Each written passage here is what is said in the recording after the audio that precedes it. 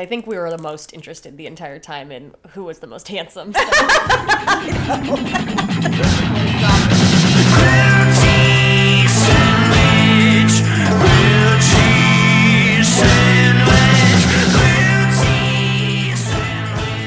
Welcome to Foibles, where my mom and I record conversations we have anyway. I'm Zoe. I'm Zoe's mom. Oh yeah, that's right. I have a name. It's Frida. Hello, beloved listeners. We are back with Foibles. Welcome. Today we're going to do maybe a one-parter. Well, we hope it'll be one part, but we start gabbing and it goes on and on and on with just gems, endless gems. But yes, so this time what we thought would be really fun is to watch all the versions of A Star is Born and then compare and contrast them for you and tell you which ones are the best. It'd be interesting because, the new movie of A Star is Born just came out, so it kind of marries our old Hollywood interest with something that's current. Particularly myself. I mean, yeah. Zoe definitely has that interest, right? Yeah, but I'm like hanging on your coattails. On that particular issue. Also, I had seen two versions of A Star is Born before this new one came out, and everyone was giving the new one such praise and high marks and so forth. I was very much looking forward to it, of course, but it also brought back to my memory having seen these other films when I was in my 20s and hadn't seen them since, but they both made a real mark on my memory for various reasons, which we of course will get into. I guess where we want to start is I'll just give you a little bit of background on my viewing, and then Zoe will do that, and we'll talk about some of the themes and what we came up with as being really kind of an intricate, complicated gender dynamic and also social dynamic in the film that, at first you're just going, oh, this is just a piece of entertainment. And it is. Right, and a light one at that because of the trope it embodies, but... Right, but yet I found that when I really thought about it and chewed on it for a bit, that it was like, wait a minute, why is this impacting me in the way it is? Because really, with my second wave feminism, I was a young girl, very young girl at the time of second wave feminism, and I adopted a lot of those attitudes. I'm like, why is this moving me so deeply when I really should be poo-pooing it?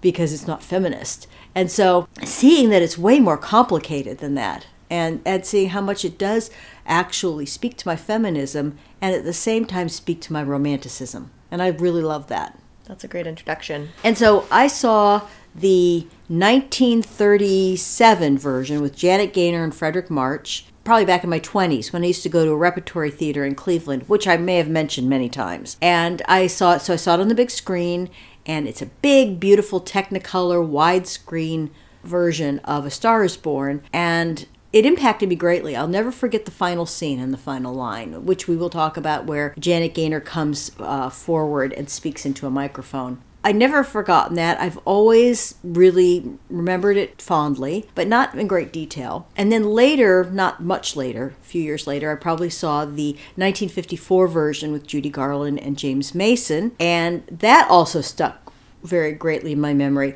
primarily because of Judy Garland, who I do adore, and who is really, oddly, even though she was personally sliding downhill very fast toward her end, was really probably at the peak of her powers as a great performer. And so that was very interesting to me. So that stuck in my mind. And then I hadn't seen anything, hadn't heard about it, hadn't thought about it until last year when... What about the 76 version? You saw that one too, right? Never saw it. Oh. Yeah, it was the first time I'd seen it. I didn't realize that. Yeah, exactly. I had heard a great deal about the version in 1976 with Barbra Streisand and Kris Kristofferson, and I had not seen it. In 76, I was 18, and I hadn't gone to the film. I heard that it stunk, so I didn't go. It was a huge, back in the days before internet, for something to be so visible on somebody's radar, it got a lot of press, because that would be newspapers, magazines, word of mouth, radio, on TV.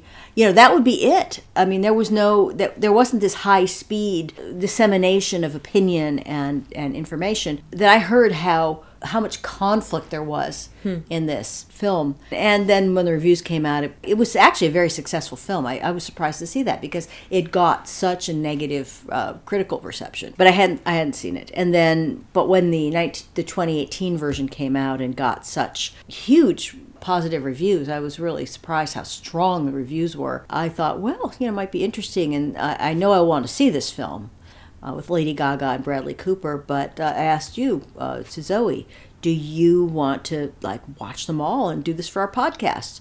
And we thought it would be a really good idea. Turns out it was. We've had some lively discussions behind the scenes since watching them. Especially while, hanging around the bathroom and brushing our teeth. Yeah, just yelling through our toothbrushes about the movie. But, hey, I can't hear you. Oh, okay, I'll come in your room. Okay, now what did you think about this? So yeah, it has really been exactly what this podcast is supposed to be, which is about Zoe and my conversations, and we want to include you in that. So, like we said, please email us at foiblespodcast@gmail.com if you want to say anything about it or leave a comment and a review. Agree. Yeah, please give us a 5-star review. We love that. But okay, so basically, you had seen the most recent one before I did, or before any of the others. I saw only the 2018 version while I was on a flight in April, and I had headphones, but, I wasn't listening to it very loudly, and it was on this tiny airplane screen, and, I looked at it, and I was immediately like, even though I didn't know it had such a long history of being remade, I looked at it, read it, and was like, oh, this is the most classic sort of, rom-com. Of course, it's, the candy of movies. Sure, I'll watch it, and I did enjoy watching it, and there were things about it that I thought were good, but I got a chance to think critically about it this time, and it was a little bit different point of view, it seemed like. Yeah. Also, so what we did for this, our methodology, if you will, was that we decided to watch all the movies in order and discovered, and I didn't know this, even though several articles did point this out when they reviewed the 2018 version, is that there was really a precursor, a very early version of the A Star is Born. It was called What Price Hollywood. And that version was in 1932, and it was kind of a proto A Star is Born. It's got a ton of the same elements, but it doesn't end the same. Right. So we'll talk about each film a little bit and give you some history and insight. We're going to talk very seriously about the tropes, which we will outline for you. And then at the end, we'll tell you the best and worst and what we recommend for you to watch, which, of course, when I listen to a podcast, that's the part I'm waiting for. I just want to know what I can write down in my precious red notebook of movies to be watched. Right? Yeah, oh yeah. It's filled. All the pages are just triple stacked. I know. I've got 2 now. Yeah, it's amazing. But, also, hey, that's the other thing we'd love is recommendations, film recommendations from our listeners to see if, I always like to add something to my list. Anyway, trope-wise, this is the classic trope of the older man and the younger woman.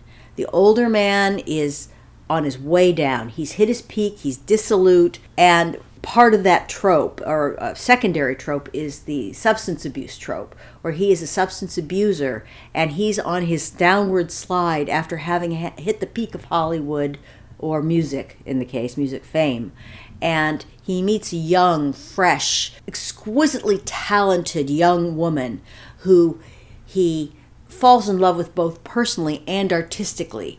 He mentors her. She ascends to the height of stardom as he slides. And by the way, we are going to spoil the end and every aspect of the film, all the films. So please be aware of that. And if you don't like that, watch them first and then come back. Also, in our show notes, we will list our recommendations of which ones we think are the best to worst, shall we say. And you could go ahead and just cherry pick them, watch them, and then come back. Okay, I'm sure you've watched them all on your back now. So, as he descends into literal death, and there's a third trope, which is the sacrificial being. I don't want to say quite the Jesus complex, but it is kind of that way, except it's for one person instead of for all humanity, obviously. But it has that kind of Christian sacrificial point of view. And in this case, it's the older man sacrificing his very life for the ability of the young woman to thrive and to succeed. Okay? Do you feel up to giving a general brief of the plot elements of these? Sure thing. That's my specialty. Go, girl! You know that I always digress into summary. And then I have to go, stop. That's enough. Don't go there. And so all of them, I won't explain the What Price Hollywood and try and remember what the differences are, but the basic structure of them all is a young woman is either moves to Hollywood or is at the beginning of her musical or acting career, and she encounters in some way this man who's already extremely famous and well known and in the middle of his career, and pretty handsome still, not too handsome degenerate man. And so generally, I think in all of them, she knows who he is. Like, he's that household of a name. Oh, absolutely. He's a big star. Big star. And so there's some kind of meet cute in each movie. And then he gets a glimpse of her acting or her singing or whatever, and ends up, like, kind of, like, following her and, like, latching onto her because he sees something special. And he's like, I'd really like to date you, and you're a great artist. And I see that, and I see you. And so he brings her into the studio, what have you, on stage, and gets her recognized. She begins her career. Then they get married. Then he has a fall from grace and generally goes to rehab, and they have this sort of like struggling but loving marriage. And then comes the point where he realizes that she's either going to give up her career for him because he can't escape the function and escape the gravity of his substance abuse, and so then he commits suicide in one way or the other. So that we'll also be talking about suicide and mental health and substance abuse trigger warnings. Right, good point. Thanks for that. So basically, he's setting her free. Mm-hmm. He's mentored her up through. She has gone off on her own and become an individuated artist. Mm-hmm. And now he sees that the only way for her to be able to continue and not be dragged down into almost sort of standard domesticity by his substance abuse and his need for somebody to take care of him and nurse him and watch him, and knowing that he will never, ever, ever not be an abuser, that he's not going to go to AA and be a success story. That he's too far gone.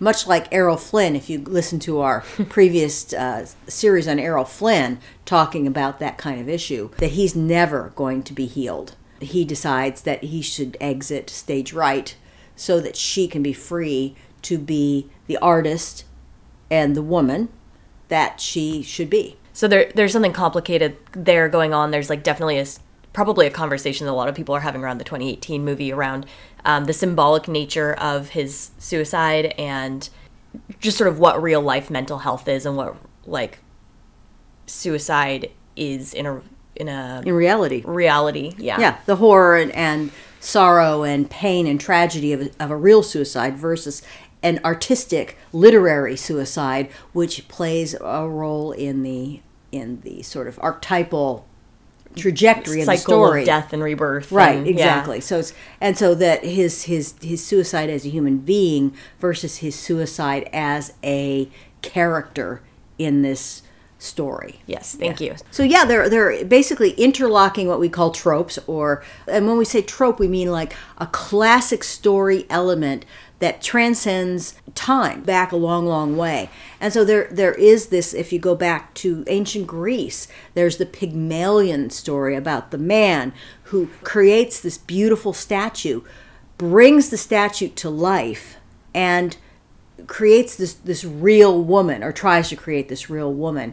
And so that Pygmalion myth is, again, it plays out through the ages. So we're here with this, and it's always a man, the man finding the young woman and molding her. But I will give the credit to these films in that The Star is Born is really in conversation with that. It really is. Just a perpetuation of My Fair Lady or something like that. Right, because he's not molding her, he's advising her. Mm-hmm. He's using his connections to force the gatekeepers to let her through so that she can show who she is. Which is, that's networking, that's nepotism. That's how it works, actually, is you know somebody and they help get you in the door. But it's still up to the woman to have the talent, to have the ability, and have the guts to get out there and do it. But he's pushing her. Right. He's encouraging / pushing her to get out there and fulfill that dream. And I think that is like you say, is in conversation because he's not creating her. Right, and there's a subtextual layer to all of them, but especially the 2018 one artistically, of the tension between kind of what he wants her to be and what she wants to be, and her maintaining, I guess, artistic independence. Right. Well, I think that they make the issue of independence more connected to her artistry than to her person. Whereas in the earlier ones where it's acting, which is in the Hollywood system acting, and then in the 1976 version where it's music with Barbra Streisand, basically they're doing exactly what he wants her to do, the kind of acting, the kind of music. She's not going off and doing all these different artistic things that go against his values. But her career has established itself as an individuated entity from him. And then that draws her into being an individuated in person from him in the eyes of the world, which seems to be the worst part. It doesn't seem to be so bad that the men in these movies don't seem to have a problem with the woman being her own person. Except in the last one, actually. Yeah. oddly retrograde in there in terms of you wouldn't think that would be an issue.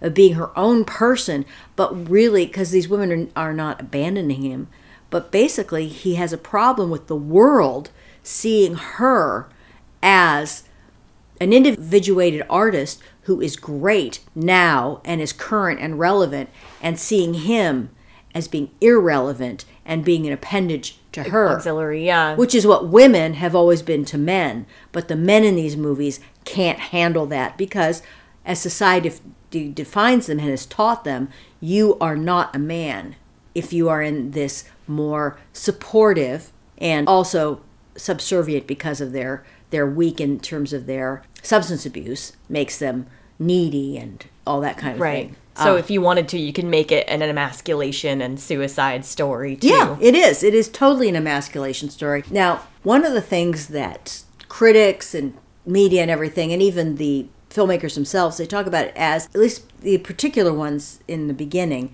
an indictment of Hollywood. And then, of course, with the music industry, it's really an indictment of the industry, whatever industry they're in, and making an indictment of fame and an indictment of how this industry chews people up and spits them out. And I think that is an incorrect interpretation. These movies do not do that at all. The men are chewed up and spat out by the system because they're addicts, and they become actually non-functional. They become expensive without creating the revenue. This is business, after all. The woman character, she's young, fresh, up and coming. She's functional. She's present. She shows up on time. She's ready. She's able to perform, and she brings in the revenue, and therefore she reaps that benefit.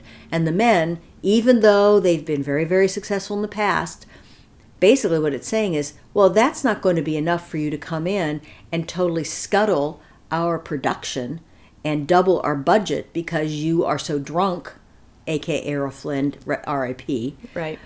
And get away with it. Her nasty boy up in heaven. I know. Or somewhere. Okay, up in heaven, I'm sure. Everyone goes to heaven, right? Anyway, I won't go into that about sins being washed clean as in my belief. But okay, so basically we have this attitude that this is about indicting the industry, and in fact it doesn't at all. I think people like to think that, but really we're all drawn to it because it's a celebration of the kind of fame and celebrity we're all intrigued by, and that's what makes it successful. I agree totally, and it does not denigrate or put down the industry, although maybe the industry deserves it. I don't know. But I'm going to say it does. Yeah. but then so does every business. It's the rare business, unlike the place where you work, which is a small family business where they are kind and everybody's an individual and it's all supportive and all of that. I mean, that's the anomaly. Right. And the more money connected to the business, the more vicious, the more competitive it's going to be. And Hollywood is, I'm sure, vicious and competitive. And so is the music business, according to Billy Joel, for sure. But those things are that way because the stakes are higher in terms of money. So I think that we'll be able to get more into these tropes as we talk about each movie. Do you think so? Shall we crack it open? Let's do it. Let's crack open the beginning of this. So this all started, this particular run of movies started in 1932 with what, as we said, What Price Hollywood? ? Which I love.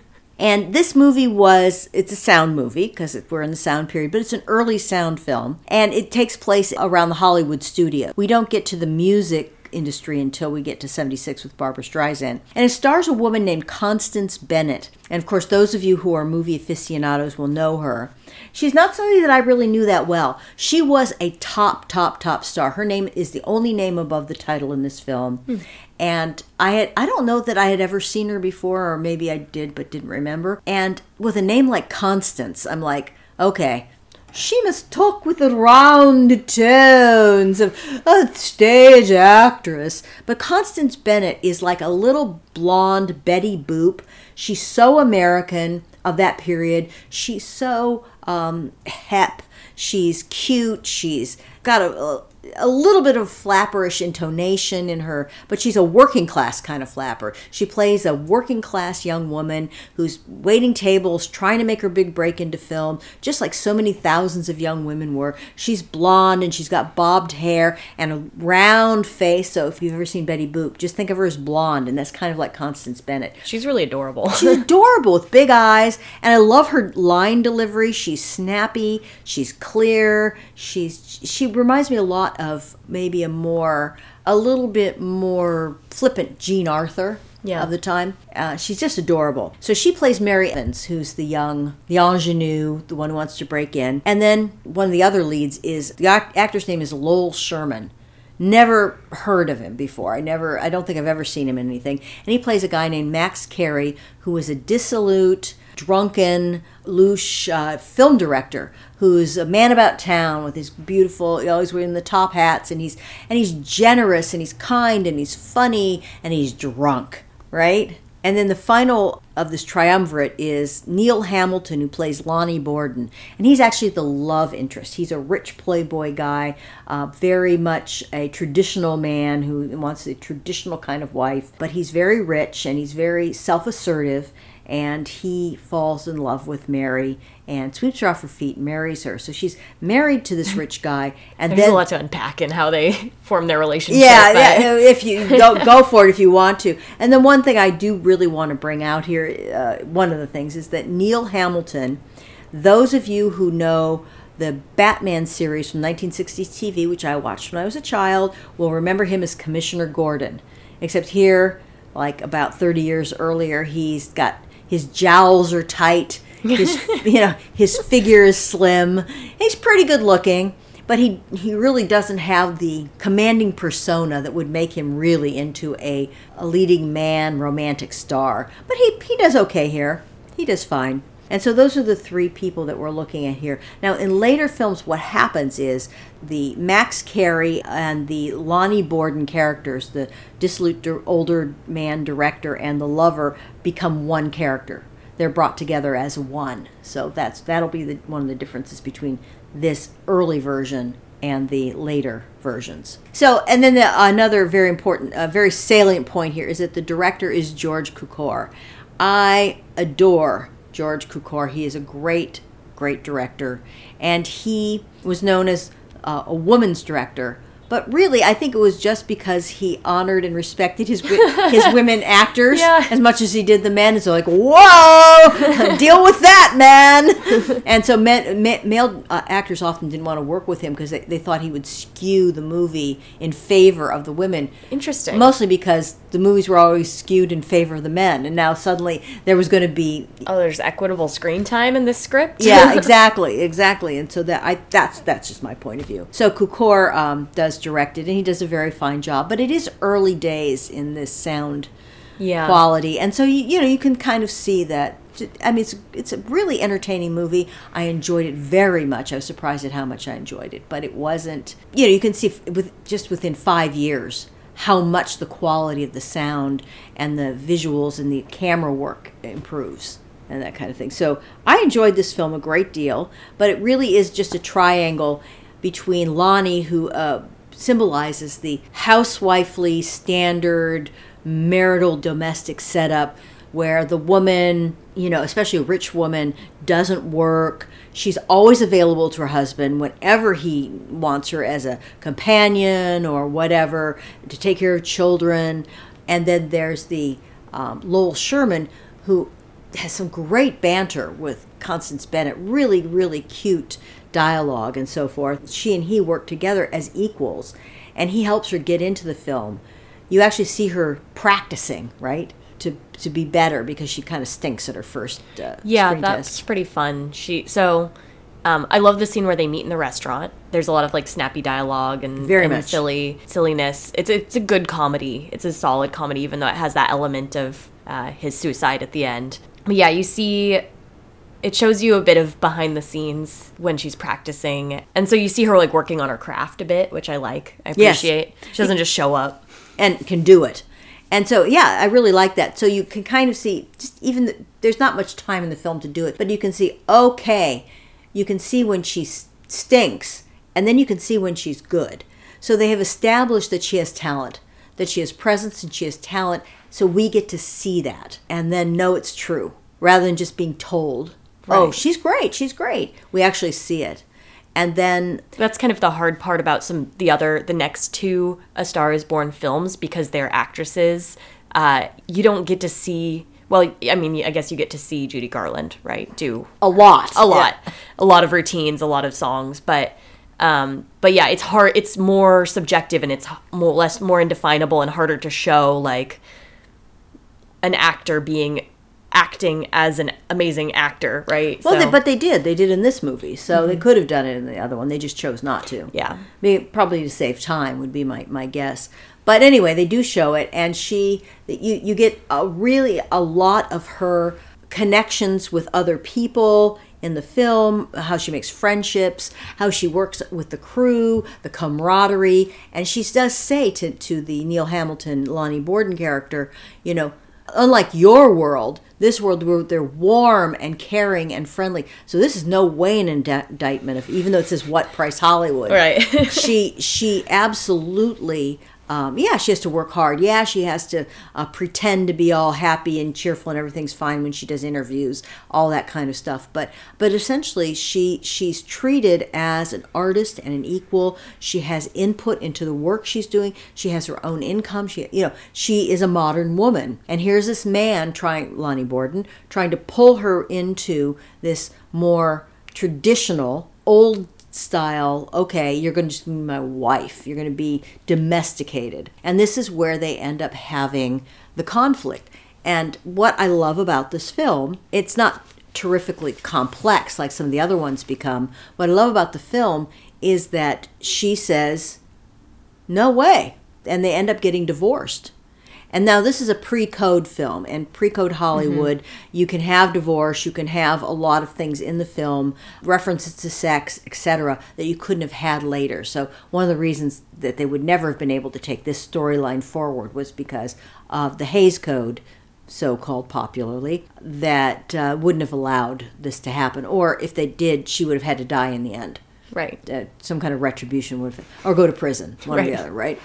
So in this one, she doesn't. She's fine. And the man finally comes back to her and says, I was wrong. I miss you. I want to be with you. And please take me back on your terms. So that is really breaking away from the standard mode of operation where the woman always truckles to the man and always subsumes herself in the man's ideals and ambitions. And of course, one of the things that's politically and socially relevant to this film, What Price Hollywood, is that Lonnie doesn't work. He doesn't have a job. He's just rich. He plays polo. He travels. He just lives a good life. Whereas Mary Evans, she is working hard. I mean, she really, you can tell she spends, they give the idea of how many hours a day she spends working her job. And yes, it's glamorous. Yes, she's wearing beautiful gowns. Yes, she's famous. But she works hard for what she has. And she is not willing to stop her work for this life of luxury. The beginning of the whole line of movies that are struggling with this idea of like, yeah, what does it mean to be, one, a great artist, but two, really invested in your craft as a woman, and how do you do that when you're trying to escape these traditional roles? And it's not, I think, escaping traditional roles is, well, that's the tip of the iceberg. I think the issue is, does a woman's work, where does that rank? If you did an analogy to Maslow's hierarchy of needs, where does that rank? because in most Hollywood movies and in what society wants us to go is the peak, the top, the most fundamental need that you have to have met, like air, is a man, is a husband. And of course that was true because women couldn't have credit for a long time. Women couldn't buy houses. Women couldn't, hardly get many jobs, that were professional or high paying, except for maybe being an actress. So the only way you could thrive financially was through a man. I mean, that's just how it was. Yeah. And so the way the social structure was set up, it did force you. But in this film, she doesn't have to, and she doesn't. And so how does her artistry, and this is a little bit different in What Price Hollywood, because the artistry is there, but really the important thing that she points out is the camaraderie, the family, the connection, her place. This is where she belongs. And how important is that versus this societally imposed value of a husband when she doesn't really need him? I mean, she does love him, and when they can work it out, she's happy to take him back. Good point. Well, also, yeah, he kind of forces himself on her in this movie, and like, well, that's what men do. He's not a man if he doesn't do that, right? He really doesn't. He breaks into her apartment and bodily carries her to a dinner that he sets up for her. Like, it's pretty rapey. Yeah. Frankly. And I think being pre-Hays Code, actually, there is like an undercurrent of kind of dark sexuality in that scene. He's like force feeding her and stuff. Like, so yeah, if people today will watch that and be like, ooh, yikes. But yeah, I agree with you. And the only thing that makes it okay is that the result is she really wanted it. She really wanted it and she likes it. Yeah. So my favorite thing about this movie, actually, speaking of it being kind of non-traditional, is having those two characters separated, Max and Lonnie, having her lover separate from her like work inspiration partner, is that they get to have a really nice platonic relationship that's really strong and really important to both of them. And they always treat each other really well, she and Max. And it has the mentoring relationship in it without the sexual component. Politics. Yeah, which I don't begrudge that in the other movies. Obviously, I'm interested in that, but it's kind of nice to see, especially in a movie this early. Yeah. And well, I think the other thing is that he, and this is set up in this film, so we really should talk about it, is that he is set up from the beginning as being irredeemable. He's, at this point in this film, he's still charming and funny, but he gets into these pranks and these mix-ups and so forth that really are a problem for everybody else around him, because he's still at the pinnacle enough that the studio and the people around him are cleaning up after him, basically enabling him and taking care of his messes and making things right when he causes harm to somebody else's car or whatever. But he really is charming, and this is the one film where I really understand why they would do it. He's so funny and so charming, and so has such a bright outlook in an odd way, in his nihilistic way. He's really sweet, and he's really attentive to like the random extras in the scene who he's handing flowers to. It's right, sweet. Right. They really do set that up well, and then he ends up helping her, and it's really, there's this great scene where it shows her, it indicates her fame, and that there's like these big like firework lights coming at you out of the screen, and there's this lit up figure, and it's like, and it just builds and builds and builds. It's not actually anything happening. It's just this scene of fireworks to indicate to you, okay, she's a star now. Super famous. Yeah, she's super famous. And then no one wants to work with him, and then he ends up skidding down the hill, and ultimately, in this film, he's staying in her house, and he ends up shooting himself. With the gun he finds in the drawer. With the gun he finds in the drawer, and then he's gone. And he's, out of his despair, he knows he's never going to recover, and he's lost all respect, and he's lost face and his reputation and place in the world completely through his own fault. It isn't like something where it would be more poignant to me, where it's someone who is great and they've just gotten older, and people just don't have time for them anymore. And there are other films like that. But this one, every single one of these men does it to himself. He doesn't. It isn't because, now he's not as good as he used to be, or as handsome, or as young, and so we don't want him anymore. And that's very interesting. So this film was very interesting, particularly interesting to me, because as I was watching this, I went, I'm sorry, I should say, then after he shoots himself, the scandal attaches to her, that he shot himself in her house. All of a sudden, her films are being shunned, and people won't go to see them, and the studio wants to cut her contract, and her career is being ruined by this situation. And what struck me, and I thought, oh, is this a reference to the Jean Harlow scandal?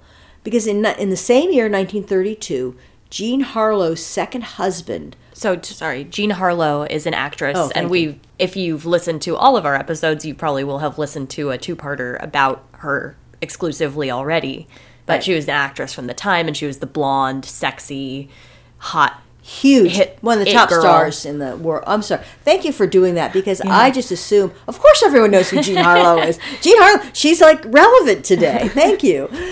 So, as Zoe said, that's exactly right. And what happened was her second husband. That's right, her second husband, Paul Byrne, who was a producer at the studio, and they'd only been married 3 months, shot himself in their home 3 months after they were married, and her career was tenuous for a minute. tenuous, very, very threatened for a long time, and they didn't think that her career was going to make it.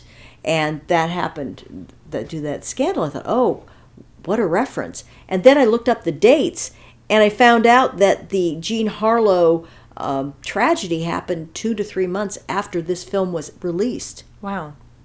So that was very weird. That is weird. And especially since, like you pointed out, Jean Harlow was blonde. She was a platinum blonde bombshell. Constance Bennett was blonde in this film. Mm-hmm. And so it just seemed like Two on the nose. That's an incredible coincidence. It really, really is. Isn't it weird? Yeah. And in fact, Lowell Sherman does not look unlike Paul Byrne, who was Jean Harlow's husband. And Byrne was older than Harlow, too. And that's another interesting connection, is that Harlow, very young, she died when she was 27. She was very young. So all of her husbands were around 20 years older than she was, except for her very first husband. But her last two husbands and her last boyfriend were all about 20 years older than her. So we've got A Star is Born trope. Now, a lot of those men didn't create her fame, although Paul Byrne did help her a lot. Right. They didn't create her fame, but she turned to them to educate her. And she liked nothing better than to sit at their feet with a book or listening to them explaining things to her. That's what she said. And so there really was this trope of the Pygmalion trope going on in her life as well, in real life. Not that this film was based on her life or anything like that, but that was very interesting. Parallels. Yeah, some people said that the film What Price Hollywood and The Star is Born was based on Barbara Stanwyck and her, I forget what her husband's name was, but he was I think a vaudevillian, and his career was going downhill as her career was going up. I don't know. Then they named 5 other people too, so yeah, I don't know how real that is. So anyway, this film is very entertaining. Mm-hmm. Cukor has such a light hand, even with the suicide. He makes it dramatic but not heavy. And I do recommend this one. I think people would like it, and I'm glad that I got a chance to watch it. But shall we move on to the next one? Yeah, let's do it. Okay, so this is fun. Now, the film that made in 1932, directed by George Cukor, was made by a studio called RKO Pathé. And if you've ever seen this, if you ever watch old movies, in the beginning part where they have like the symbol and the logo for the company, they have a live rooster crowing. And that's the symbol, not the lion roaring, but the rooster crowing. So that's RKO Pathé. And it was produced by a guy named David Selznick. And, oh, you know what? We don't want to forget to mention there's like a tagline in all these films. And in this one, In What Price Hollywood? Yes, in What Price Hollywood. Do you want to read it? Where the director, the older director, the woman is leaving, and the older man calls her back. And she says, what? What is it? And he says, mind if I take one more look? And it gives us a chance to take one more look at her face, beautifully lit in this glowing, in her innocence, or her before she becomes a star. Yeah, so that's a through line of all the movies. Mind if I take one more look, or some variation on that. And it's become a meme since the 2018, or as when the 2018 movie came Really? out. Yeah, that screen cap with the "Mind if I take one more look?" People are making all kinds of jokes with it. It's a very famous line at this point. Well, Mind If I Take One More Look is also important because in the films, what happens is early on, when he first meets her, and she's leaving after their first meeting, and he's taken with her beauty and style. And this is in the later movies. Actually, I don't think they do this in What Price Hollywood. But then, in the last scene, before he kills himself, she's walking away to go in to make dinner or whatever, or make a phone call, whatever it is she does. And he calls her back and says, I just wanted to take one more look. And then she smiles at him and she walks away, and then he goes off and kills himself. So they use that tagline as a bookending of their relationship, of the innocent to the end. So anyway, it starts here in this film. And then what happened was, in 1937, so this is only 5 years later, David Selznick, he moves to MGM, and he really wants to do this new film called Star is Born. And A Star is Born was written by people like Dorothy Parker and Alan Campbell. Now, if you don't know, Dorothy Parker is really one of the wittiest writers of the 20th century. She wrote films, she wrote essays. I don't really care for her essays. I don't think they're that great. But she had all of these great lines, and she was just a witty woman. Let's see, she came up with things like, of course she wasn't terribly feminist, but she came up with things like, men don't make passes with girls that wear glasses. Yeah. Stuff like that. Which is a classic. Everybody knows that one, so I hate to leave it in, but I think we better. So Dorothy Parker, I want to digress on her a little bit because she is a monumental figure of the 20th century literary scene in America. More than really a lot of us know, but there's foundations with her. She was a civil rights activist. She was a Hollywood screenwriter. She was a poet. She was one of the founders of the famous Algonquin Table. Do you know about the Algonquin Table? Sounds familiar. There's a hotel in New York called Algonquin, and there's a table there where the wits and the famous playwrights and the writers of New York, which were preeminent in really the world, they would meet and they would trade quips and they would talk and drink. Mostly drink. And Dorothy was an alcoholic, and she had a very sad life, but she was such a razor wit. She really was. But she was one of those women who I think a lot like Barbra Streisand, who was quite a beautiful, strong, intelligent woman who never really felt that way about herself. She projected it. It's sort of like she tried to fake it till she made it, but she never internalized it, I don't think.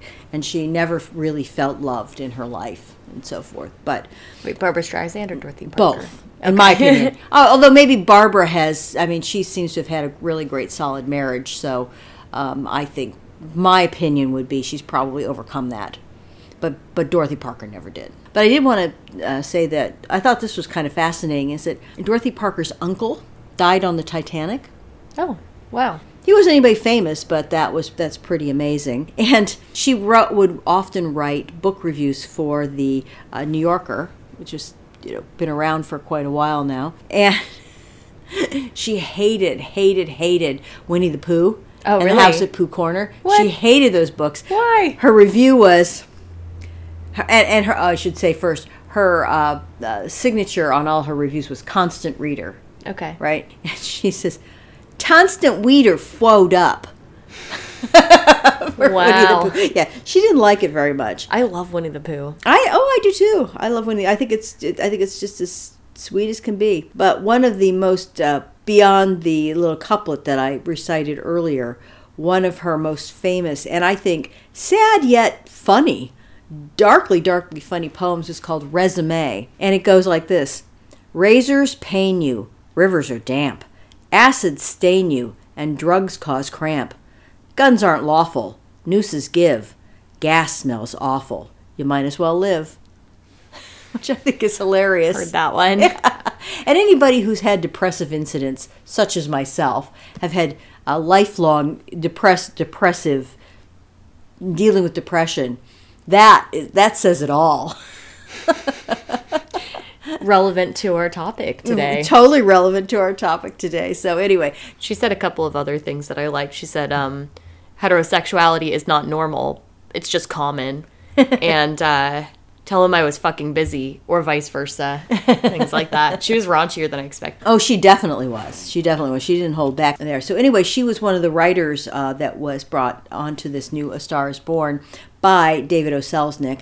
And there were other writers working with her as well. I mean, this had an amazing set of writers for this time. Alan Campbell, her husband, but also a writer in his own right. A guy named Bud Schulberg, who is, if you read any early Hollywood books, Bud Schulberg comes up all the time. Ben Hecht, who was a famous and very successful New York playwright. He wrote a play called The Front Page, well, along with his partner, called The Front Page. I don't know if you've ever seen that. It's brilliant. I think it's brilliant. It's very funny. And then William Wellman himself, who was also the director of this picture, added to the screenplay. So what happened was when David O. Selznick came over and he got this script together and he wanted to produce this film, he asked George Cukor if he would direct it. Cukor reads the script and he goes, "That's too much like a film I just made 5 years ago, What Price Hollywood?" And he didn't want to do it again. He didn't want to do the same film again. He didn't want to get pigeonholed. He didn't want to get stuck with this, so he turned it down. So they got another director, William Wellman, who is another famous early director, really good director. In fact, I hate to say this, but perhaps a better director in terms of the camera work than George Cukor, in my opinion. And he directed actually the very first film to get an Academy Award for Best Picture, called Wings, in 1927. Oh, wow. So he was a director, like all the ones at this period pretty much, who had started in silence and learned how to do silent film techniques and then moved into sound. And Wellman, I think, did it very effectively. If you look at this film, this A Star is Born from 1937, he very effectively transported beautiful techniques from the silent film, yet he used sound very effectively. But there are some beautiful shots. And the other thing that's so interesting about this is that they use Technicolor. So this is one of the very first films to, if not the first film, to use the Technicolor technique. And in fact, the cinematographer, a guy named W. Howard Green, actually got a special Oscar for his cinematography for using Technicolor cinematography. So he got an award for Technicolor cinematography. And it is beautiful. The color is not realistic by any means. It's quite intense and bright and primary, yeah. Very primary and fluorescent, but very beautiful nonetheless. And I don't think it detracts at all.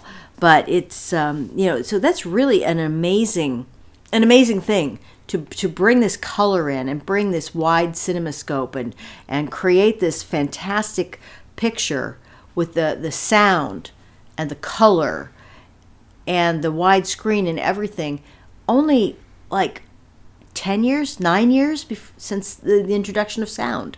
And for a director to be able to implement all of those aspects, even though he himself was not the technical expertise for this, he was able to direct these people to work together to create this very harmonious work. I think Wellman deserves really a lot of praise for that. And that's a good film, and it's when I watched it, I was like, this is quintessentially what I would say encapsulates a Hollywood movie from the time. I would agree. I agree. It is very much so. In fact, in a good way. In a good way, because it's one of the ones that creates that template. Yeah. It's not a follower. It's a creator of that. So in this film, basically we have the star is Janet Gaynor. And Janet Gaynor, probably nobody knows who she is anymore, except maybe a couple people out there, our cinephiliac listeners. And Janet Gaynor was the first actor to win a Best Actress Oscar. And she won it in 1927 for, basically back then they didn't do it for a film. I guess they just kind of said, well, you're the best actress this year, and these are the films you were in. So she was in a couple different films in 1927, and so she won the Best Actress, the very first Best Actress. So we had the first Best Director and the first Best Actress in the same film together.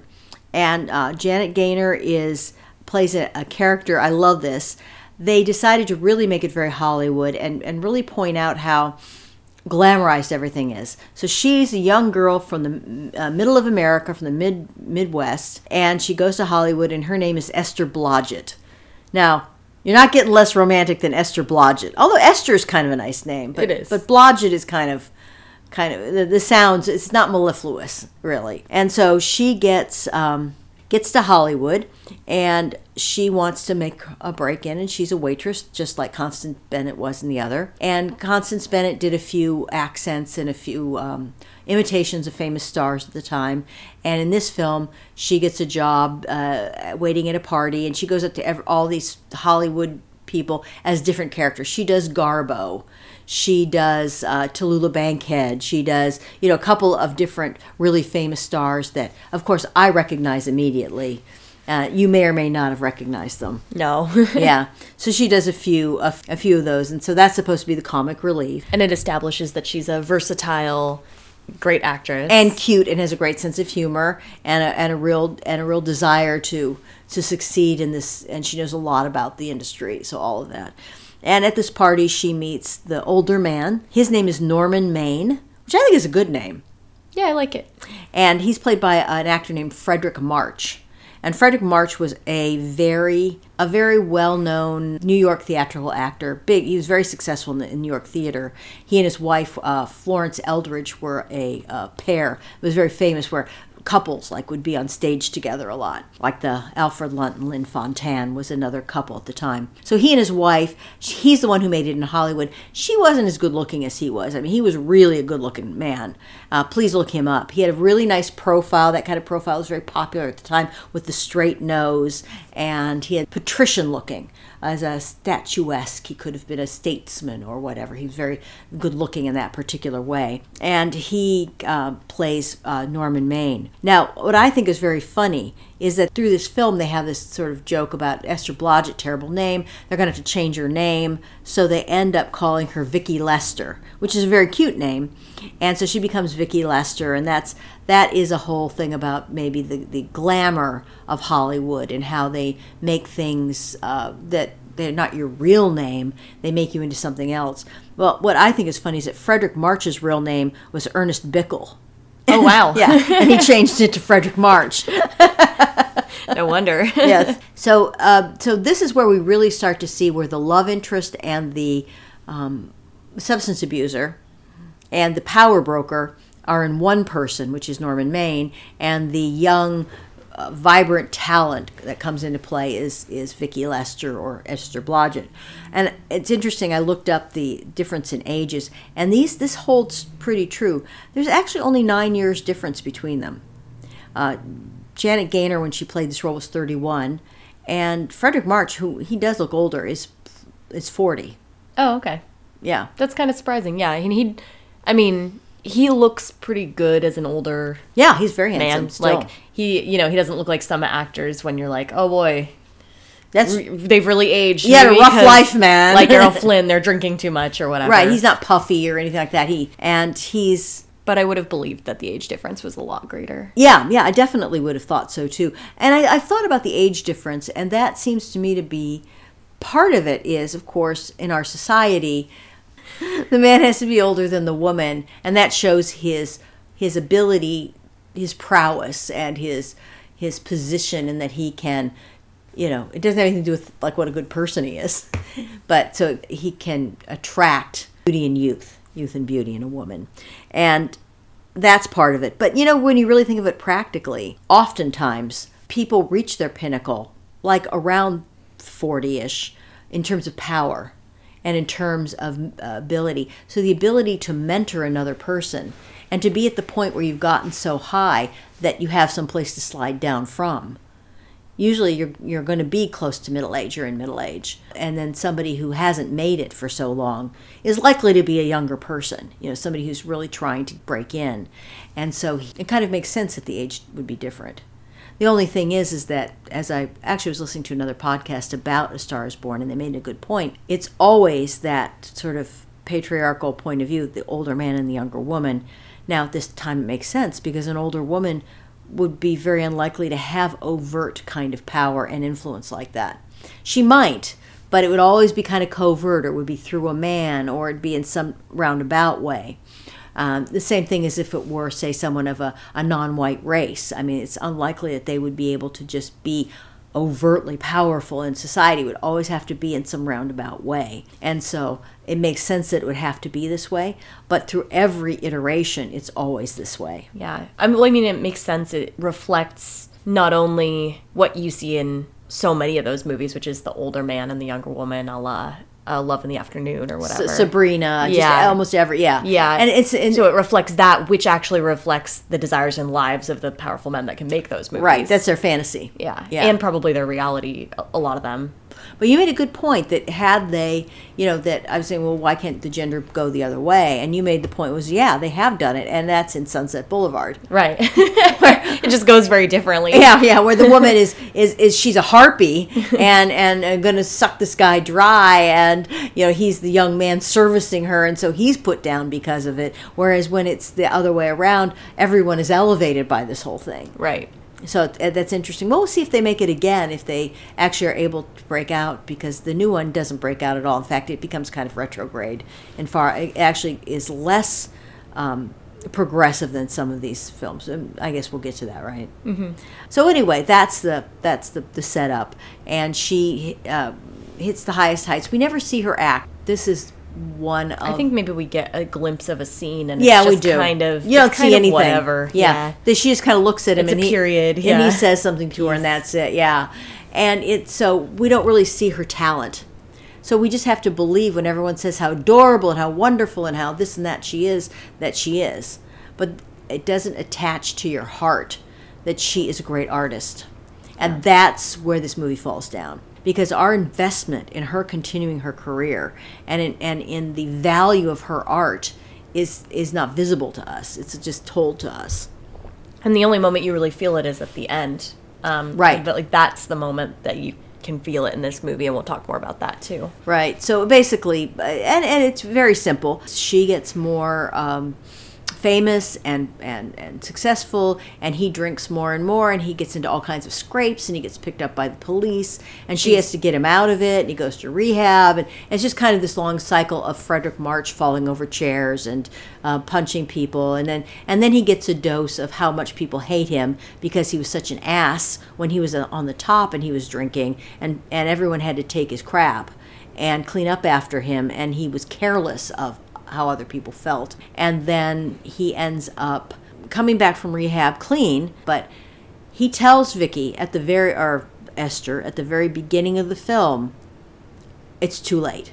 I'm irredeemable, essentially, and I'm never going to get better. And he tells her that, and watch out, I'm no good for you. He tells her all these things, and yet he pursues her, and she ends up determining that the only way to save him is to give up her career and spend 24/7 with him, taking care of him and helping him and loving him enough to save him, and that will save him.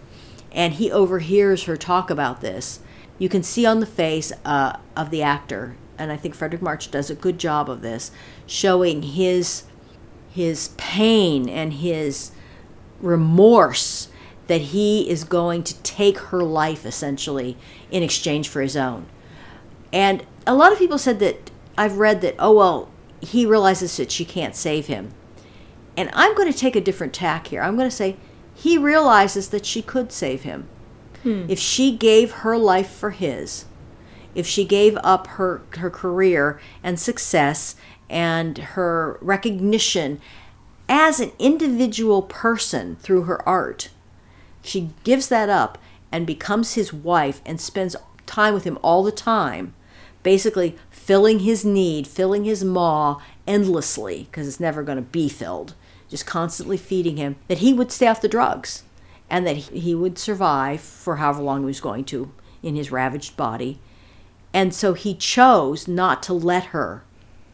He chose her life over his life. So, which gives his sacrifice, in my mind, more poignancy. Because what he does is then he determines that he's not going to let her do this. He takes off his robe, he's in his bathing trunks, and he walks into the ocean, and he just keeps walking into the ocean. And then the next thing we know, he's been found, drowned. So, and we know that he did that on purpose. And they never say they because of the code, they can't talk about suicide. So they never say he committed suicide or he did it on purpose. They imply it to us, and we can infer that. It's very clear, yeah. And she misses him, and she is in absolute agony over his loss because she truly does love him, and she's going to give up her life and go away and go back to her hometown. She decides, to give up her career. And there's one character that we haven't introduced yet that we have to talk about now. Yes, and she only appears in this particular film. It's the grandmother, and in the initial phases of the film, Grandma was a pioneer woman who came across in a covered wagon. I thought that was so funny. I know. And so she's telling Esther, she's the only one in the family who says, go for your dreams, go to Hollywood. And she gives her money so that she can go and kind of get started. And so Grandma shows up again after all the success to tell her to buck up. She's like, you know what I did when your grandpa died? I kept digging and I buried him and I built a house. And I hoed potatoes or whatever it was. She's like, grab your ovaries, girl. Woman up. Yeah. And to do it. And so that brings Esther back to life and back to her career. And I thought that was, very interesting. But I just really want to go back to it. I'm sorry if I'm repeating this too much. You can cut this out if I am. But I think it's important to decide when you're watching the film, could he have been saved by her love? Was she right? And does he know that? Or was she wrong and he could not have been saved by her love and it would have been a waste? I prefer to think that she could have saved him and that he chose not to let her make the sacrifice. He chose her life over his. I just can't emphasize that enough because to me, that elevates the film to really an archetypal point of view. Yeah, and that's why in this film I believe that that's true too. And I think that's different in other versions of the film. It could be. I think in other versions, which we'll talk about, that's maybe not the case in some of them. Yeah. Because they bring in the realism too much. Oh, that could be. I just wanted to point out a couple little things about it. And that was there's a scene where the Vicki Lester character wins an Oscar. And so she's at the Oscar party and she's holding an Oscar. Well, the Oscar she's holding was actually her Oscar that she got for Wings. Nice. So they used that as a prop. And I thought that was really, really cool. And I also wanted to say that this film only won one, well, other than the special award for cinematography, only won one Oscar, and that was for Best Writing Original Story, and not for anything else. Okay, so let's move to the last scene. So the last scene, he's dead. Mm-hmm. She's gotten over giving up her career, and she comes back, and she walks down a red carpet to a microphone. Is it outside the Grauman's Chinese Theater? I think it is, but it's at a gala premiere I think it might even have been a tribute to Norman Maine now that he's dead. And so she comes in full Technicolor. And I remember hearing this line, I thought, wow. And I've never forgotten it. Do you want to say it? They hand her the microphone and they say, there's, millions of listeners all around the world. What would you like to say, Vicki Lester? And she leans in and it's very close up on her face in the microphone. And she says, hello, everyone. This is Mrs. Norman Maine. Oh, but she says it like this. She says, hello, everyone. This is Mrs. Norman Maine. And I think it's the line reading and the delivery of it. It is powerful. And this shows Janet Gaynor, who is an older-timey actor. So she doesn't have quite the same kind of toolbox that more modern actors have. But on that one, she nails that big time. And I've never forgotten it. And I would have to say in all of these films, that was the number one best moment of the film. Yeah. Better than anyone else, any other closing line in any of the other films. And it feels like that they're not afraid, they're not shying away from anything in the film, that they're really going into her experience. But, okay, this is where the question came up for me and has always kind of concerned me that I was so touched by it, I guess, is that, again, coming from the second wave feminist perspective, I never changed my last name. And the whole thing about taking a man's name and what that meant, and the whole history of women being chattel and so on and so on. Being referred to by your husband's name was common. You would be Mrs., John Price or whatever. Right, exactly. So you didn't have an identity of your own. And that this statement of hers, okay, she's an old-timey woman, and she's stating he was important, and I know my place and all that kind of stuff. But that's not how it rings to the heart. No, it's true. I think you made a good point when we were talking about this earlier, but it's also kind of a reversal. It's not just that statement at face value. It's a reversal of an earlier moment in the film when, because she's a stage actress, so she has her name, Vicky Lester, and she's more famous than he is, and somebody comes to the house with a package or something, and they refer to him as Mr. Vicky Lester. And so, in a traditional sense, he's been stripped of his masculine identity and everything. And so at the end, I wouldn't say it's, that was really true. He wasn't really stripped of his masculinity or anything. And I don't think that she's restoring it to him for the world in the statement. I would disagree. I think that it is, because that was how the world was. Mm-hmm. Now, maybe in our eyes, today, but in terms of... what I want to say is that it feels like, maybe she is restoring his masculinity in the eyes of the world, but also it feels so personal that she's just like, I still fully identify with my love for this person, and I always will. Yeah. And in that regard, I am willing to place him above me.